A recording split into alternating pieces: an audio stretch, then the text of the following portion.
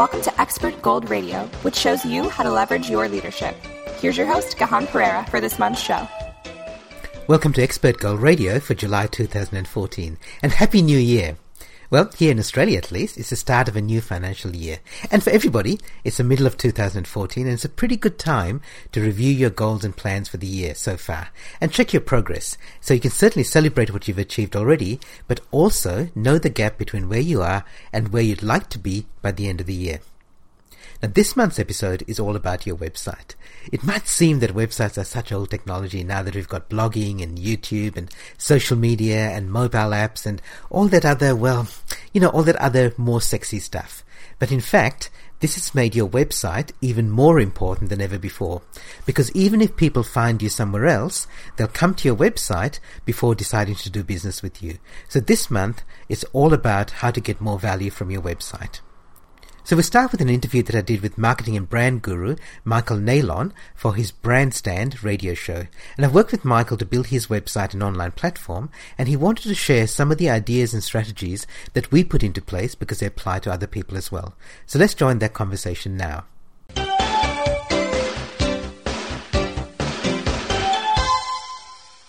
Gihan's been a really big influence in the way that I've operated the online portion of our business over the past couple of years. And if you want to deliver your ideas, your products, your services to more people for more impact and more money, Gihan can show you how. So welcome, Gihan. Thanks, Michael. I'm very pleased to be here. Thank you. It's a pleasure to have you here. Gihan, one of the things that I have really found valuable about working together is that you create a great sense of trust, and I trust working with you, and I think that especially now in the age of a lot more of our business being held online, that trust is a really vital factor when it comes to having someone work on your online presence and help you as a business create your online reputation. So for me, that's been really valuable in the way that we've worked together.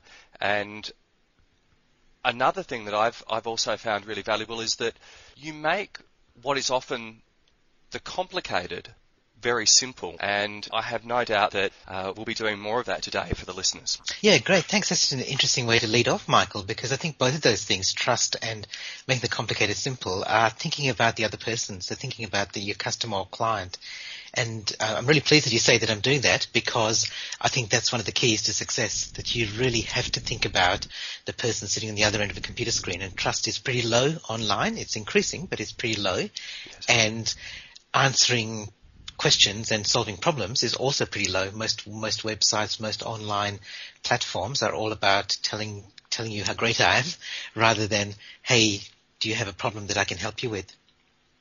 Absolutely. It's funny, I've just been doing a website review for a client today, and one of the things that I found that there's some great copy that is there, some great copywriting, but one thing that's really lacking is that emphasis on the reader, of the person on the other side of the screen, and what's in it for them, what they can take away, the solutions they can expect, and also the fears that can be overcome, and recognising that those fears are there and that we can help overcome them, even taking out a lot of the we language and just even using the words you and your, put us more into the mind of the reader, or the person on the other end of the screen, and the value that we can provide for them. Yeah, I agree with that, Michael. And I think lots of website owners feel that they have to be a bit more formal, and they feel that they have to write it in the way that you would write, as opposed to the way that you would speak. And I think as a general rule, if you make your website copy a little bit more conversational, for most websites, that'll make a huge difference. It'll make a huge positive difference. Excellent. Great. Thank you. So what three things do you think that we could all be doing more of with our sites, apart from what we've already mentioned? Okay, so I reckon if you're talking about broad principles, I reckon there are three things broadly that we should be looking at. And this is actually about business in general, Michael, even though we're talking about internet and websites. In general, I think businesses change in these three ways. So become an authority. So rather than just being a pushy salesperson, be an authority. Great. The second thing is build a community rather than just looking for individual customers and clients, because success now is about community. And it's not just about customers, but it's about your suppliers, your joint venture partners, even advertisers. There are a number of people in your community. And the third thing comes back to the selling piece, is selling with respect. So rather than just pushing products and services, actually respect your customer and your client and look at what their real needs are, build connections with them. And you just can't online be a pushy salesperson. You can't have somebody walk into your dealership, or you drive them around if you're a real estate agent and they're in your car. They're not a captive audience anymore. You really have to sell with respect. And the ones who do are the ones who are going to be successful. So I guess it's pretty broad. I don't know whether you're looking for anything more specific, Michael, but as a broad rule, I'd say be an authority, build a community, sell with respect.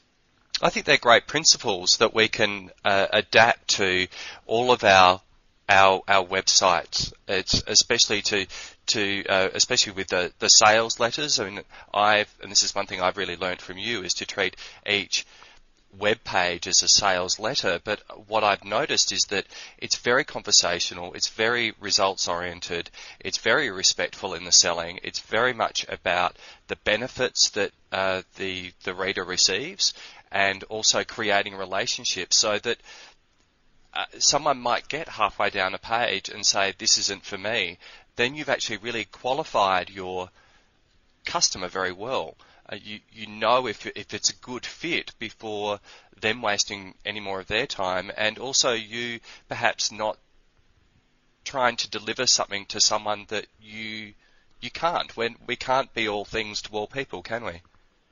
That's right. And I think that's a really important point, Michael, that it's very tempting to say, wow, I'm on the internet, which means that I've exposed my business and my products and services to 1 billion people and increasing.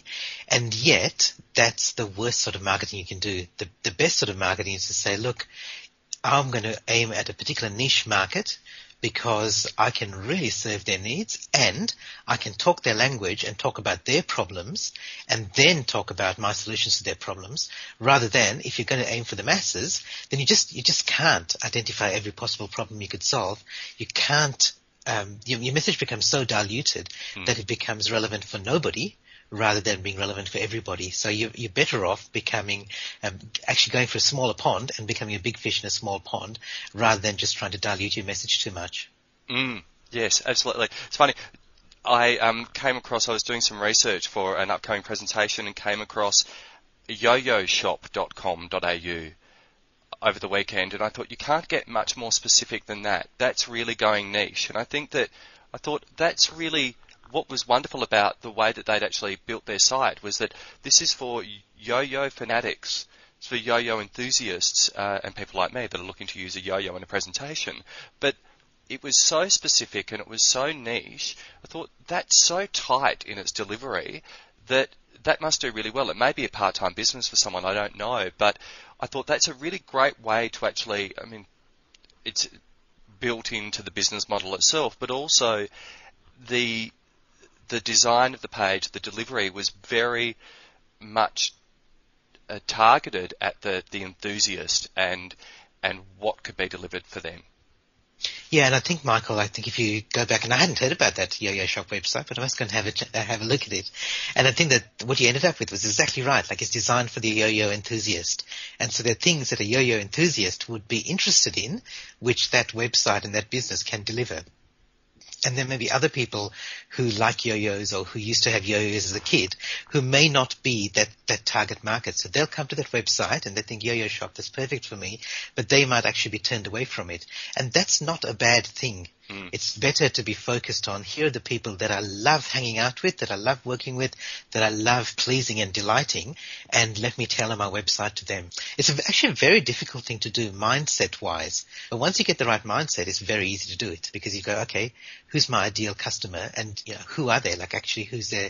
If I could pick one person who walked into my store or sent me an email, what would they be? Like, what age are they? And you're not talking about an age range. You're saying this is a 25-year-old merchant banker who likes yo-yos and as a hobby, right? And that's the person that I want to write my website copy for. And if you do that, then you will get more of those sort of people, and you'll be very attractive to them.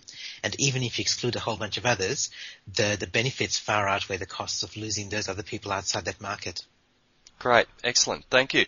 So what are some of the common mistakes then that, or the other common mistakes that you see people make with their websites? And I think it's probably, well, it definitely is worthwhile separating this a bit into services and products. So what are the main mistakes you see people make in the service websites? Yeah, it's actually interesting you say that it's worth separating into services and products, because my experience, Michael, is that actually the mistakes tend to be common across both of them. Okay. So, let me take an example. Like we say, like if you said, what's the biggest problem with product websites? Is that it makes the buying process too difficult. And there's been a lot of research, and I've been following this. I've been tracking this over the last decade and a half that I've been helping businesses in my consulting business, and consistently more than 50%, actually a lot higher, like 2/3 and 75% of people who go to buy something and put something into their shopping cart, they abandon the shopping cart before they complete the order process. So, I mean, that's bizarre. That's saying that they've made a decision to buy, so they've already got past all those trust factors that you talked about. They've actually decided this is the person I'm going to buy from, this is the website I'm going to buy from. They click add to cart, and then somewhere between that point and the time that they actually leave the website, before they put their credit card details in, they decide to say, no, I've decided not to do this. And, you think about how that would work in the real world, Michael. There's people going shopping, filling up their shopping trolley, they turn up at the checkout, and then for some strange reason they decide, change my mind, I'm going to walk out. And that happens online more often than not. And it is bizarre, but the reason is that websites make it difficult for people to buy. And this is what I'm saying, it's the same with service websites. It's difficult for them to take the action that you want them to take. I think when people go to Google and they search for something, then what they're really trying to say is, how do I do X, rather than where can I buy X? So the people the websites who help them figure out how to do something, they're the ones that are going to be more successful. Almost everyone else in any industry has got an electronic brochure that talks about, here's my products and here are my services. So they're talking about solutions. If you become the one standout person who talks about their problems and says, look, here I understand what your top problem is, or your top 3 problems, your top 5 problems. Here's what's causing them. And hey, by the way, I can help you with the solution. Or look, at least even if you're not going to engage my services or buy my product, at least you've gone away with a bit more information. That's what people are looking for. So they're looking for a library rather than a bookstore. So when they search for something in Google, they're browsing the library. And if you can, most people are setting themselves up as salespeople, which is great. I think that's really important, because people aren't going to buy unless you sell. But don't try to sell them too soon. Give them information. Be an advisor. I think that's a great message for all sales, actually. It's definitely something that I work with clients to do as well, which is help first, and the selling is a byproduct of helping. All good salespeople are obsessive helpers.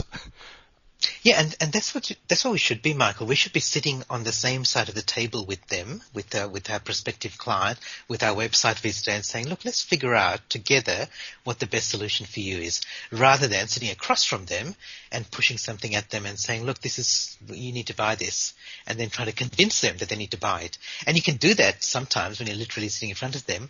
You can't do that when they're sitting at a website and they're just one click away from somebody else on the other side of the world.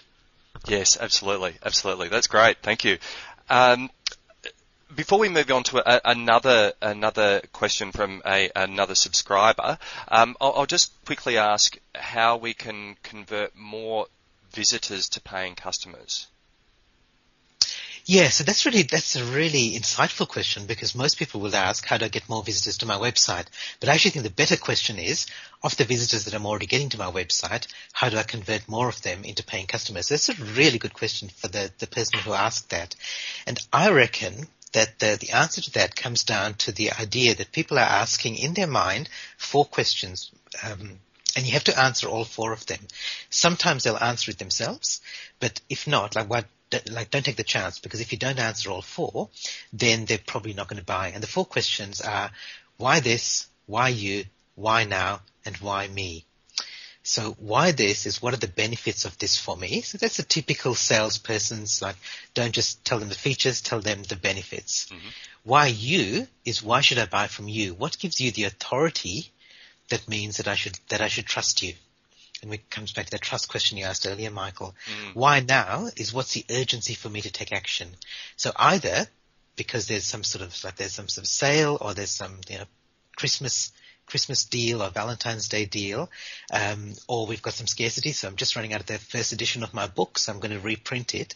So it could be some sort of scarcity like that, or it could be, why now more than ever before? So what's changed in the world that means that this product or this service is just imperative for you? You may not have even realized how important it is, but it has. That's why you should get it now. And the 4th thing is, why me? And you actually used the word earlier, Michael. You said fit. So why is this the right fit for me? And again, comes back to what we were talking about. The narrower your niche market, the easier it is to demonstrate the fit for that market. So if you can answer those 4 questions, why this, why you, why now, and why me, in every sales letter that you write, you don't have to be the world's best copywriter. You, again, are positioning yourself as ahead of your competition. And that way, you'll actually get more conversion, which is easier to do than getting more traffic to your website. Great. Okay, that's great, because that can be a real obsession, can't it? That people can spend a lot of time on SEO and getting traffic to the site, but then once they actually get to the site, when our leads and our visitors get to the site, they're not compelled to buy, and it's better to get less people who buy more than more people who don't buy.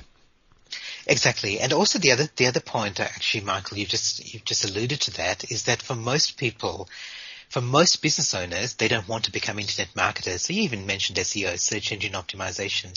They actually don't want to learn how to do that. Most people, some do, some get really obsessed by it and they want to get their fingers dirty doing that, and that's fine. But for most people, that's not what they want to do.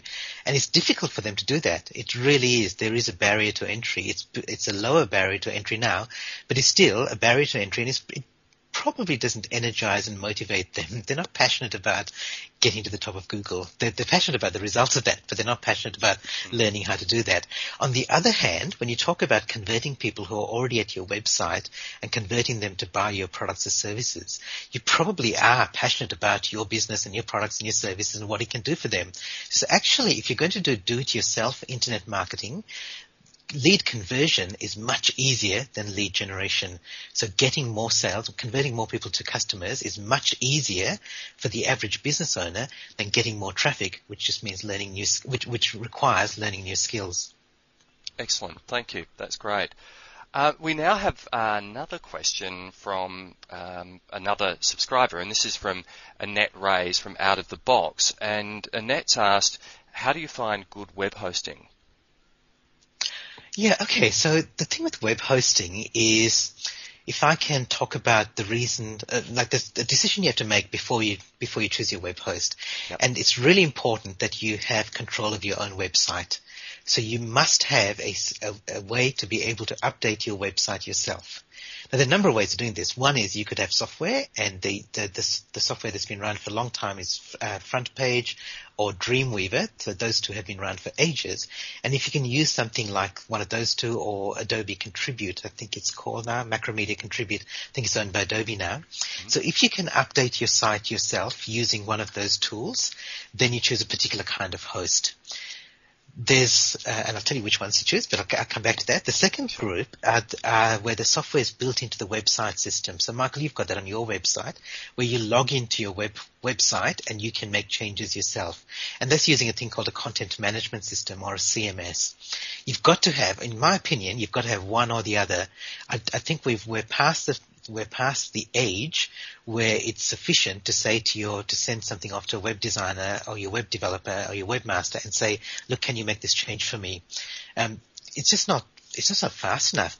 People are expecting that. There's 700 million people who update their own Facebook page themselves instantly. So they just won't tolerate websites that are out of date. even if they're just a couple of days out of date. They say you just can't promote a special event and not have your website up to date to reflect what that event's about. So you need to be able to update your website yourself. Now, if you've got the software on your PC or your Mac to do it using Contribute or Dreamweaver or FrontPage, then you can use a basic web host. So a basic web host is one that just provides disk space on the internet. That's basically all they do. And there are tons of them around. There are literally hundreds of good web hosts around. So rather than give you criteria on how to pick one, Annette and everyone else, I think the simplest thing is for me to just tell you the one that we use, and we've been using them for a while, so we know that they've been reliable, is one called ICD Host. So I for Ivan, C for Charlie, D for David, icdhost.com. I think it's about $5 a month, and that gives you the basic web hosting, the web hosting service. But you need to be able to know how to upload your website and make changes to it. The second group, as I said, the ones with the content management system, you don't need any special software, but they'll be slightly more expensive because you're paying for the content management system as well. And I think the best one of those that I've come across is a site called Squarespace. So Squarespace.com. It's roughly for the sort of typical business website, it'll be roughly $20 a month. Okay. And that gives you build your website, you can do all the design, you can get a designer to do it for you if you want, or do it yourself, and it gives you full control of your website. So you've got to have one of those two solutions, and depending on which of those two camps you fall into, then you either go with the very cheap web host like ICD Host, or you go with the content management system, which is Squarespace.com. Excellent. Thank you. I guess there's a bit of a long answer to a short question, but I think that the principle is you need to be able to update your website yourself. I absolutely second that. I find that a huge bonus to be able to do that. I spent some time doing that over the last day, and I actually wanted a dedicated web page for a special offer for quite a large organisation, and I wanted to have an offer that was going out in a magazine that could absolutely be especially for that organisation, and the opportunity to be able to actually make that really special a page for them, and to do it within a couple of hours was great. Yeah, it's not an option anymore. It is one of those essential features. And I think exactly. I mean, as you're saying, the world is a lot faster now. Business is a lot faster. It's faster and more specific, to quote Seth Godin, but it's definitely a lot faster. And we want instant access, and we also need to be able to have a consistent framework, but to be able to have quicker response time. Exactly right. Okay, so that's all excellent, Gihan. We've come to the end of our time, and I really do appreciate the time and the thought, and also the excellent content that you've given us. I'm just going to ask one final question before we go, and if you could just give a brief overview of the content that Google searches for now. And from my understanding, that it's actually Google's actually changed the way that it ranks websites now. If you could just give us a brief overview of that, please. Sure. Look, I think the main thing to remember about Google is that Google's not in the business of putting your website at the top of the listings. That's not Google's aim. Google's aim is to get more and more people using Google so that they can sell advertising space, which appears on the right-hand side and along the top of the Google search results. So if you think about that as Google's aim, so Google wants to sell advertising. They sell more advertising when more people use Google. More people use Google when the searches that they do give more relevant results. So Google's all about creating more relevant results. So that's the biggest thing to keep in mind. So Google doesn't care about your website. Google cares about the people who are searching, who will then click on the ads, and that's how Google gets paid. So what that means is to think about what you can do to make your website more relevant for the people searching for the keywords that you want to be found on. And the better you can do that, then the more likely Google will push you up the rankings. So what Google's looking for, if you think about service websites, generally Google is looking for really high quality content. So they're looking for articles, they're looking for information, they're looking for insights, they're looking for unique material that they can't find anywhere else. And Google actually recently they disclosed or they published a list of 23 guidelines for things that you should think about your website that will make it more attractive to Google. And they generally don't do that because they're worried about people who will try and manipulate the system. But for the first time, they did this, and they published a fairly comprehensive list. And those are the sort of things that they had on there. They said things like, would this be the sort of web page that you might recommend to a friend? Would be this the sort of web page that somebody might publish in a print magazine or a book? Would this be the sort of content that is unique on the web and can't be found elsewhere? So those are the sort of things they're looking for. They're not looking for how often does your keyword appear in the page, or do you have the right meta tags, or things like that. Some of those things still matter, and if you have sloppily written material or you've got sloppily designed web pages, then Google will penalize you, but they won't do that deliberately. It's just that Google can't read what's on there. So particularly for services, that's what they're looking for. Similarly for products, if what I said earlier, that people are looking for a library rather than a bookshop, yep. Well, sometimes they are actually looking for the bookshop. They're actually looking to buy something. And you can tell by the sort of words that people search for whether they're actually looking for a product. Like if you put in a specific product model name, there's a very good chance that somebody searching for that is looking to buy that. So then Google's looking for information about their product. So then they are looking for a sales letter or a page that clicks through to a shopping cart. So what Google's saying to you is put yourself in the shoes of your customer and think about what they're searching for, and then design your website so it's more relevant for them, and then we'll push you up to the top, because that means more people are likely to use it, and therefore we're going to be able to sell more advertising. So there's no simple technical answer for what Google's looking for. It's more their philosophy is, look, if you help us give more relevant results to our searchers, we'll give you a push up. Which in the end actually brings us very nicely full circle to what we spoke about right at the beginning of the show, which is it's what the customer's looking for too. The customer's looking for good content, or the visitor's looking for good content, and Google wants to help that visitor find good content. So it's in your interests to give them the best content that you possibly can in order not only to get people to the site, but also to help your rankings increase and also give you the best opportunity to get a sale. Yeah, exactly. And a lot of people, like recently, from the time that we're doing this recording, Michael, a lot of webmasters and Google experts got very upset about the changes that Google made recently, because they suddenly their websites dropped in value and dropped in the rankings. And it's mainly because they were, I wouldn't say necessarily manipulating Google, but they were doing things that weren't helping Google serve their searchers, which meant that Google just decided, well, if we put these pages at the top, then people are searching, they click the back button straight away, and they may not come back to Google. They might go to Bing instead. And Google's worried about Bing gaining market share, so Google's very concerned about making sure that they provide the most relevant search results, and that's how you get to the top, by being relevant. Excellent. Thank you. Thank you very much. Gihan, this has been a really informative session. I've learnt a lot, and I'm sure that the listeners have learnt a lot as well. Gihan, thank you so much. It's been an excellent session and a great way for us to start Brandstand Radio.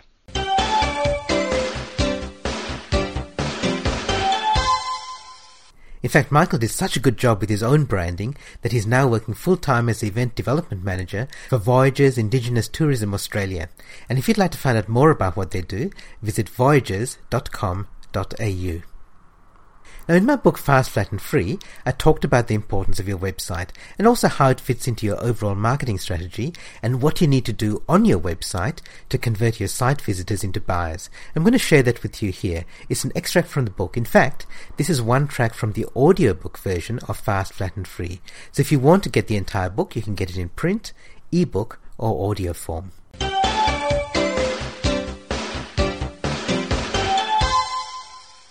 In April 2010, I travelled from my home in Perth to the beautiful Gold Coast on the other side of Australia. I was conducting a workshop and attending a conference, and after arriving at my hotel and settling in, I decided to go for a bit of a run along the beach. By coincidence, as I set out on my run, I almost literally bumped into Sue and Andrew O'Brien, who are clients of mine who are also attending my workshop and going to the same conference. And although we'd been working together for 6 months, this is the first time I'd met them because we lived on opposite sides of the country. They were also out on a run, and they invited me to join them, which I did, but with some wariness because they're marathon runners. But I'm sure they slowed down their pace considerably so I could keep up, and we spent the next hour running and talking. In effect, we held a business meeting and consulting session while running on the beach in Surfers Paradise, and I was surprised at how easily the conversation flowed. And for me, that was the first and to date the only time I'd conducted a business meeting while running. But for Sue and Andrew, this is normal in their business, which is called partner running, which you can find at partnerrunning.com, which teaches people the benefits and the practices of running and other exercising together. And as they point out in their book Couple on the Run, conversations while exercising with a partner do work differently because of the changed mindset. Even if you're talking about exactly the same topics you've discussed in a boardroom, a pub, or around a family dining table, you come to them with a different frame of mind. And here's the point. The same thing applies to the way that internet users interact with your online properties, and in particular with your website.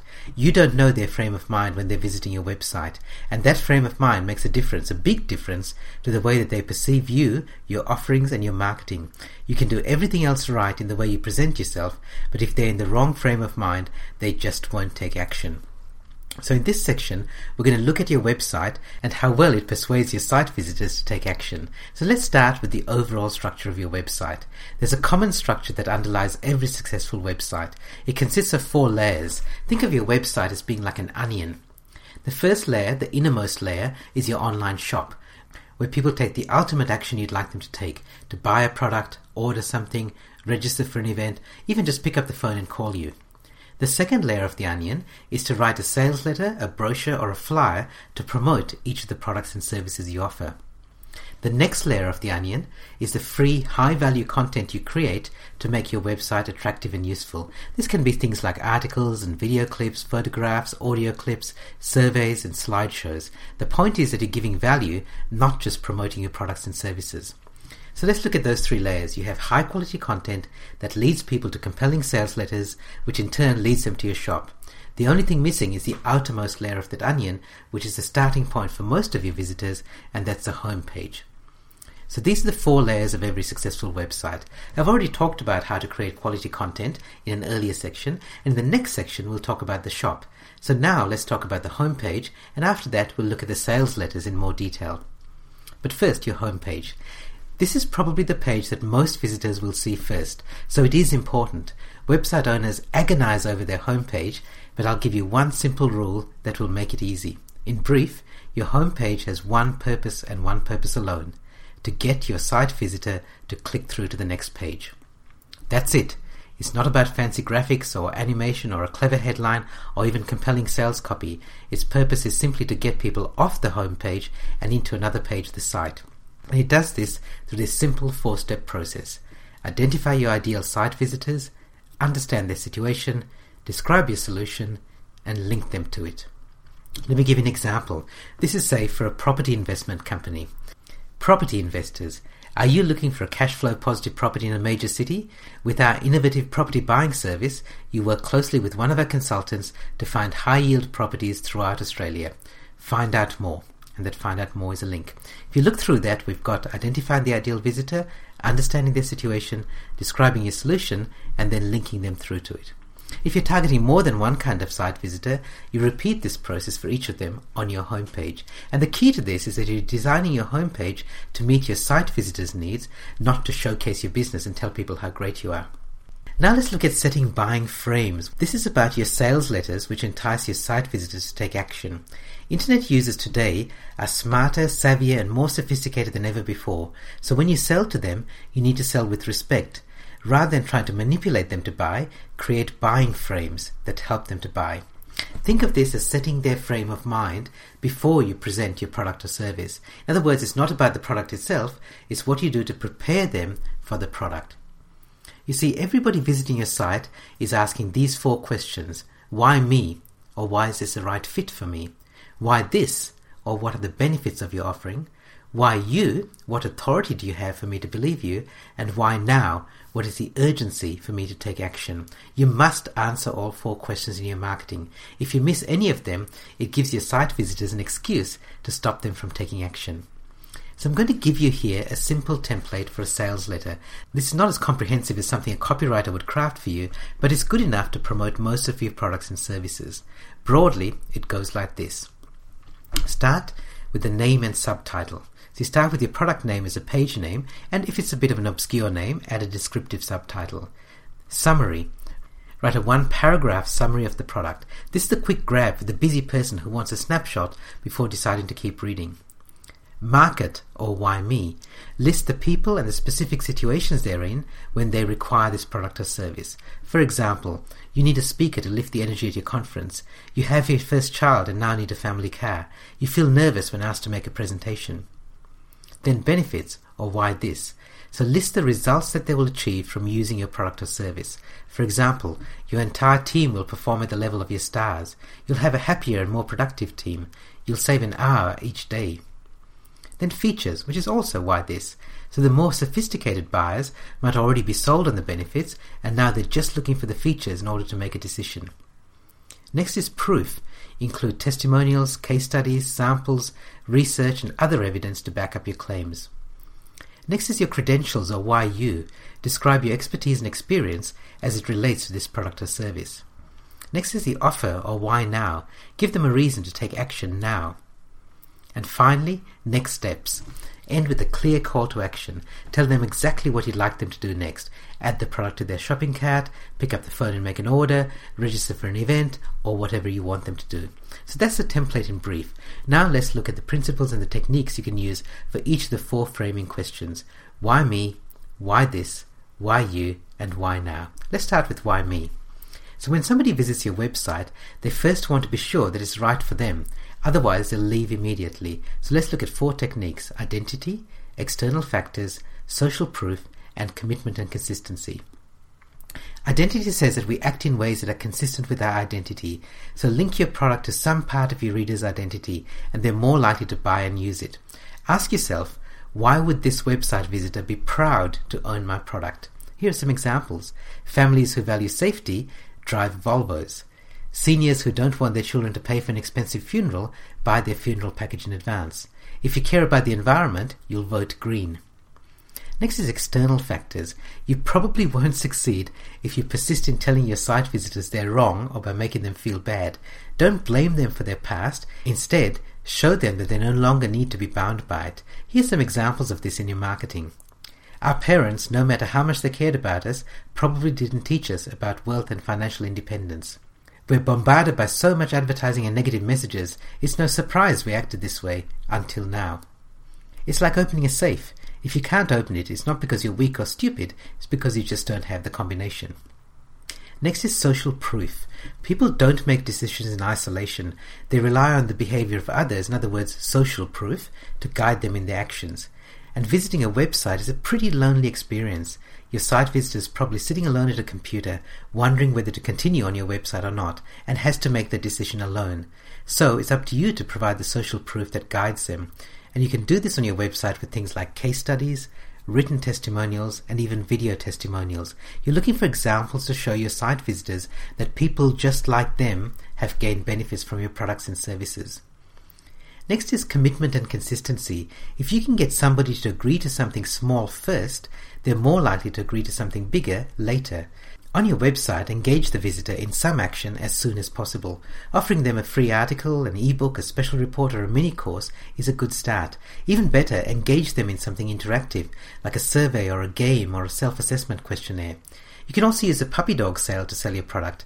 In other words, you give it away as a free trial first. Some people will return it, but many more will keep it and happily allow you to charge them for it.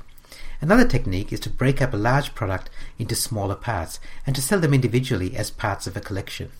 So that's why me. Next is why this, or the benefits. You and your site visitor have different views or different perspectives of your product. It's your business, so you know how your products and services work and what they can do for your customers. They don't, so you need to educate them. So let's look at 6 framing tools to help you explain the benefits. Because, contrast, authority, simplicity, proof, and specificity. So first, because. Don't assume your site visitors will know the reasons for buying from you. Tell them. This is the standard sales technique of describing the benefits, not just the features of your offerings. Features are what this does, benefits are what that means for you. You should include both features and benefits. And if you've only got features, to convert them to benefits, list each feature, add the phrase so that or which means that, and then finish the sentence. For example, if you're talking about the features of your car, you could say, this car has cruise control so that you don't get a speeding fine. This car has radio controls on the steering wheel, which means that you're not distracted while driving. Next is contrast. When people are evaluating something, they often contrast it with something else and base their value on that comparison. So on your website, look for ways to favorably contrast your product or service with something else to demonstrate its value. For example, that's less than the cost of a cup of coffee each day. For just $25 more, you also get a high-quality binder for your notes. Next, authority. When designing your sales letters, look for well-known and well-respected people who support your view and refer to them in your sales letter. Also use and quote facts, research and data from authoritative sources. For example, Napoleon Hill in Think and Grow Rich says whatever he says, or a study in Psychology Today found that, and so on. Include reviews of your products or product category from newspapers, magazines, critics or other reputable sources and quote them on your website. Next is simplicity. We live in a complicated world, so if you can make it simpler for your customers, they're more likely to buy. So emphasize how your product or service will make their life easier and simpler. You can also use this principle to simplify your website. Use a common navigation scheme and menus throughout the site. Use meaningful menu item names. Provide full contact information on every page. Make it easy for your site visitors to get to the home page from anywhere else. And break up your text into chunks using subheadings and short paragraphs and bullet lists. Next is proof. Today's website visitors will no longer believe you just because you say something. They expect you to prove it. So back it up with research results, facts, statistics, testimonials, press clippings and case studies. The more evidence you can provide to reduce or remove their doubts, the more likely they are to take action. And finally, in this area of why this, is specificity. Be specific in your marketing. When you're more specific, you sound more credible and more authoritative. You can use this in your sales letters in a number of ways. For example, when selling a bundle of products, describe each item in the bundle individually. You could also single out specific items as being more useful than others. For example, say, for most of our clients, the most useful part of the package is a 2-hour consulting session with one of our coaches. You can also be very specific with the numbers. For example, the total package is worth $2,037. Now let's move on to why you, or your authority. Regardless of the benefits of your products, your site visitors will be influenced by their perception of you and your business. So let's look at 4 things to build trust with your website visitors: liking, authority, reciprocity, and first impressions. Liking. People are influenced by people they like. The best way to get your website visitors to like you is to show them you understand them. Join their mailing list, take part in their discussion forums, pay to attend their webinars and virtual conferences, join in their chat rooms and follow them on Twitter. You'll then be able to provide a far better level of service when they visit your website. For example, you can organize a site so it addresses their most important problems first. You can write in their language using their jargon. You can create products in the format that suits them best. Your frequently asked questions page can answer the real questions that are most frequently asked. You know their objections, so you can raise them yourself and then address them effectively. Authority. I've already talked about authority when talking about external authorities to endorse your message, and the same principle applies to you as the authority. In fact, this is even more important to your site visitors because they won't buy from you if they don't trust you. So when describing your authority, do it with these 3 E's. Expertise. Clearly explain your relevant and proven expertise. Experience. Describe your experience, such as years of operation or hours of work helping customers or number of customers or whatever else matters to them. And education. If you've got relevant formal credentials or qualifications, state them. Next is reciprocity. The rule of reciprocity says that when you do somebody a favor, they feel an obligation to return the favor. And one very effective technique is to give away something on your website. A free ebook, a useful spreadsheet, a gift voucher, a free entry in a competition, a self-assessment quiz, a free sample, a training course, any number of similar things.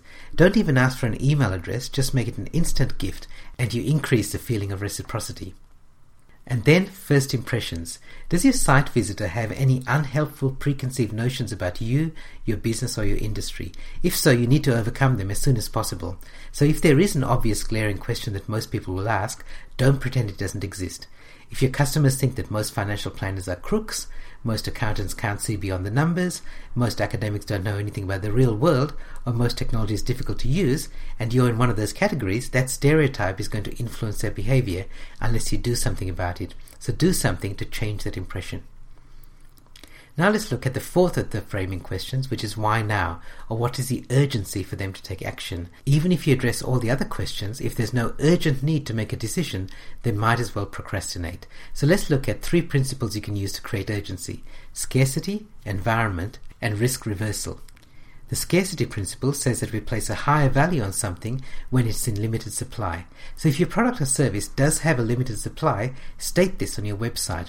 This is easy to apply to some things like physical products where you can say a limited number in stock, or events where you can say limited seats, or time for money services where you can say a limited number of clients per week. For other products, you can create scarcity by imposing your own limits, such as an early bird cutoff date for bookings, or a limited market testing period, or specials this week, and things like that. Next is environment. Explain why now, more than ever, your product or service is important and relevant for your market.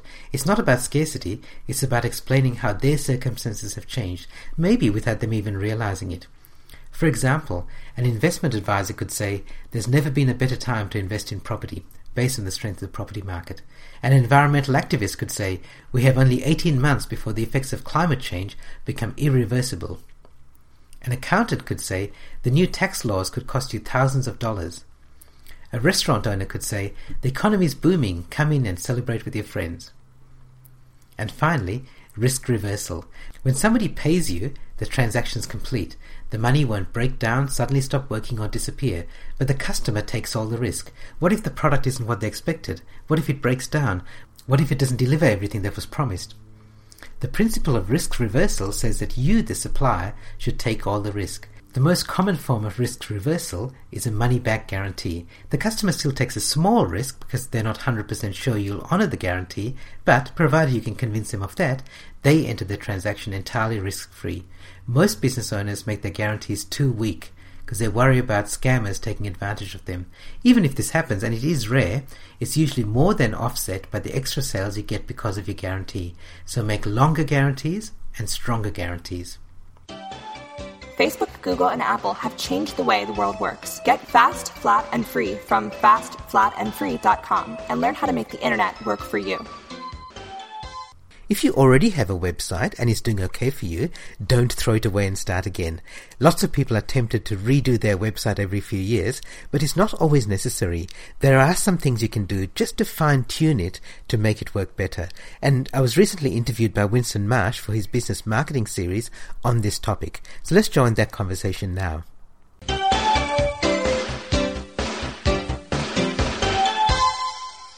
Gihan Pereira, lots of people's websites are looking a little tired, in need of some improvement. So have you got some tips on how we could go about improving our websites? Yeah, absolutely, Winner. I think there's some websites that need to be taken out the back and shot, but there are others that just need a little bit of work here and there, just some tweaking. And I think that you do some really simple things now. A lot of people have control of their own website now. So let's talk about some things that they can do without having to pay a lot of money to a graphic designer to redo them. All right, let's go ahead. What's the first step? The first thing is the homepage, because that's a page that most people will come to first. And the big thing with the homepage is that think about your homepage this way. My biggest purpose of the homepage is to get them to click to another page, to get them off the homepage as quickly as possible. And what that means is the homepage has to tell them that there's the right person, that you've got something of benefit to them, and then what should they click through to next. So have a look at your homepage, and if it's not doing that, change the wording on it so that it is. Okay, update the homepage. Number 2. Number 2 is with your service pages or your product pages. Make sure that everyone ends with a call to action. And I know we know you talk about this all the time. Ask for the sale, in other words. So make sure that whatever you've got, don't just leave them hanging and hope that they're going to go and find your phone number or your email address or contact form. End every promotional page with an actual call to action. Tell them what you want them to do. Pick up the phone, send us an email, fill in this form, take out your credit card and make an order. And can I suggest that we make it easy for them to do that? Sometimes I'm hunting everywhere to find the phone number to call them. You know, it's only on one page.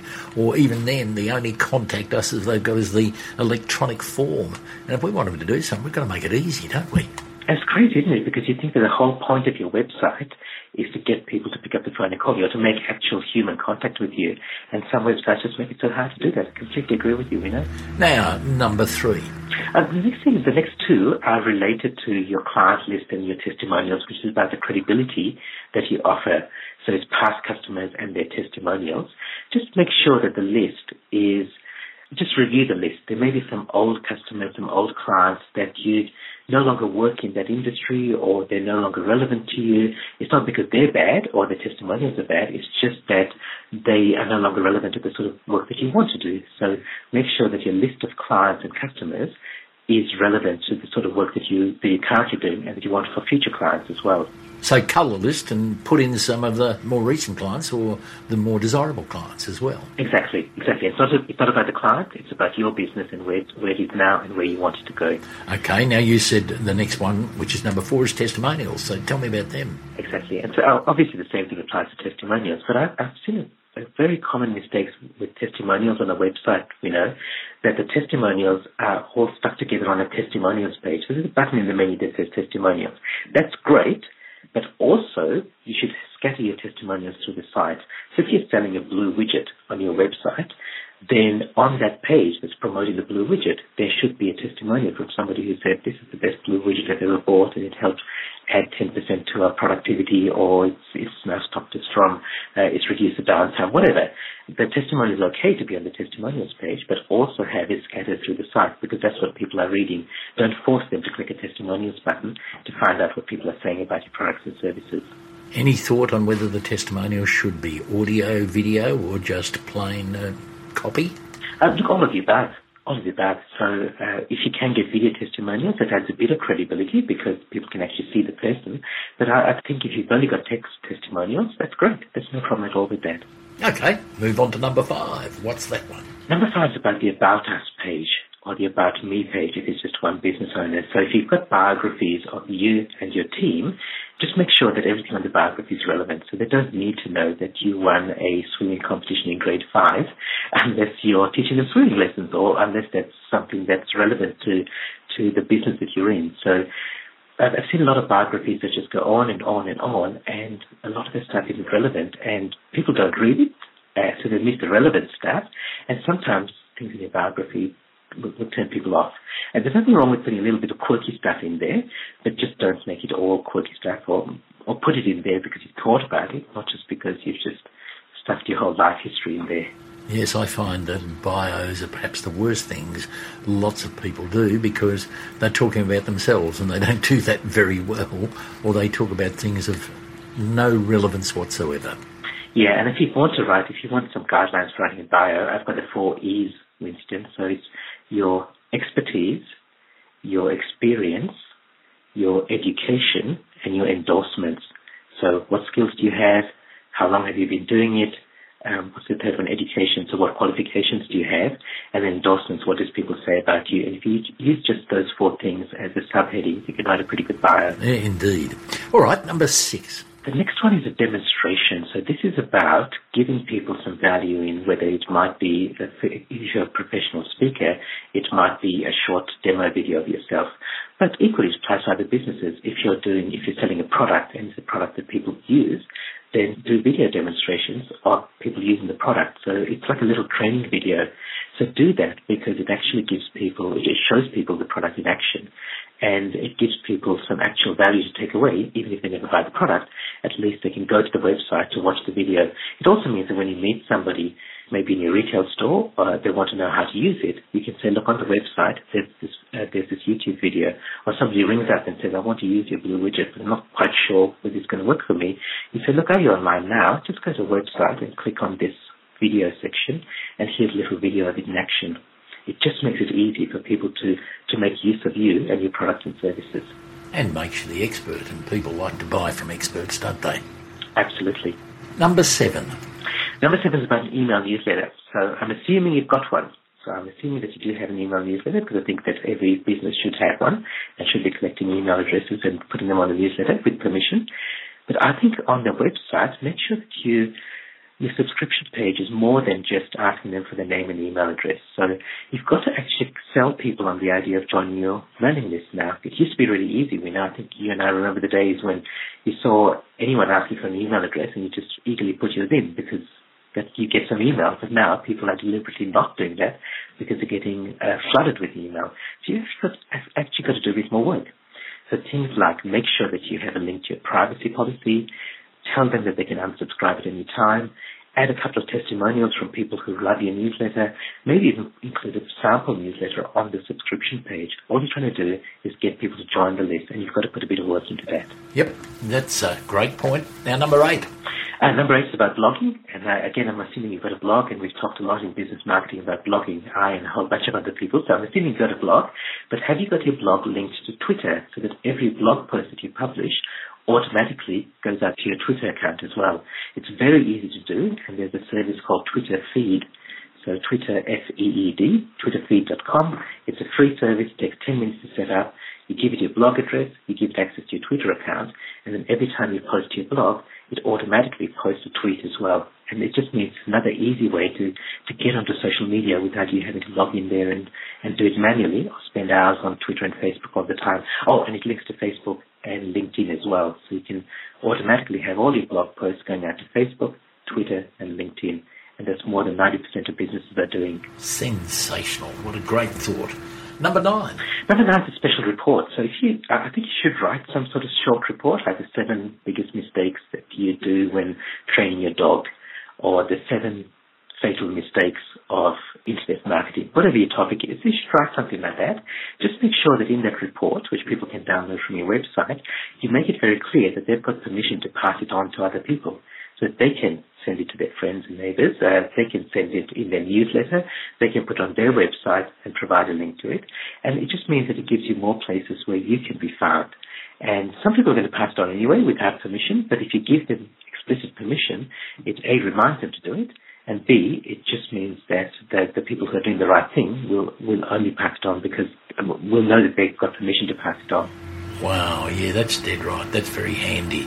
And people will pass it on if they get interesting information of value to them, won't they? Yeah, exactly, and that's the key. The report should be of value with a tiny bit of promotion. And I like that 80-20 rule. We know 80% value and at most 20% promotion. Indeed. So, number 10, I imagine, is a wrap-up for all of these points, is it? The last one's just a general comment that we've talked about a lot of things, and it can sound a bit overwhelming. And I reckon what you should do is just make small changes, a few at a time. So just go to your website, maybe set aside 15 minutes a week that you say, I'm going to just look at my website and make a couple of small tweaks to it. So it may be only adding a couple of testimonials to a product or service page.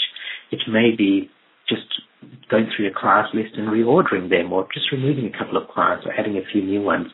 And if you just set aside the time, let's say it's 15 minutes every week, you just do that every week consistently, and you start a timer, you end after 15 minutes, and that's it. But your website keeps improving.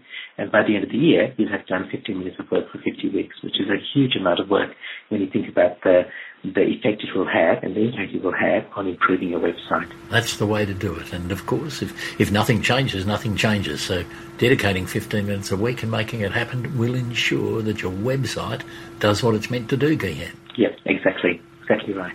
Gihan, thank you. My pleasure, Winnow.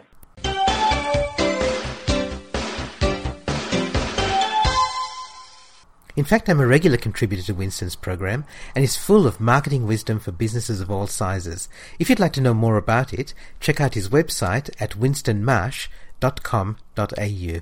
I guarantee you'll love it. So that's it for Expert Gold Radio this month. I hope you enjoyed the show and found something that you can take away and use in your personal and your professional life. If you'd like to engage with me in other ways, here are some other things that you can do. You can engage me as a speaker for your next conference, and you can find out more at gihanspeaks.com. You can subscribe to my email newsletter, which is also called Expert Gold, at gihanperera.com. And while you're there, read and subscribe to my blog as well. And also sign up to my free webinar series. I run 2 webinars a month, and they'll help you with your personal and professional life, especially in how the internet has changed the way that the world works. You can also go to my video channel at gihanperera.tv and watch my regular educational videos. Or you can join my membership site, the eGurus community, at egurus.info. I'll be back next month with more great content. Have a great month, and bye for now.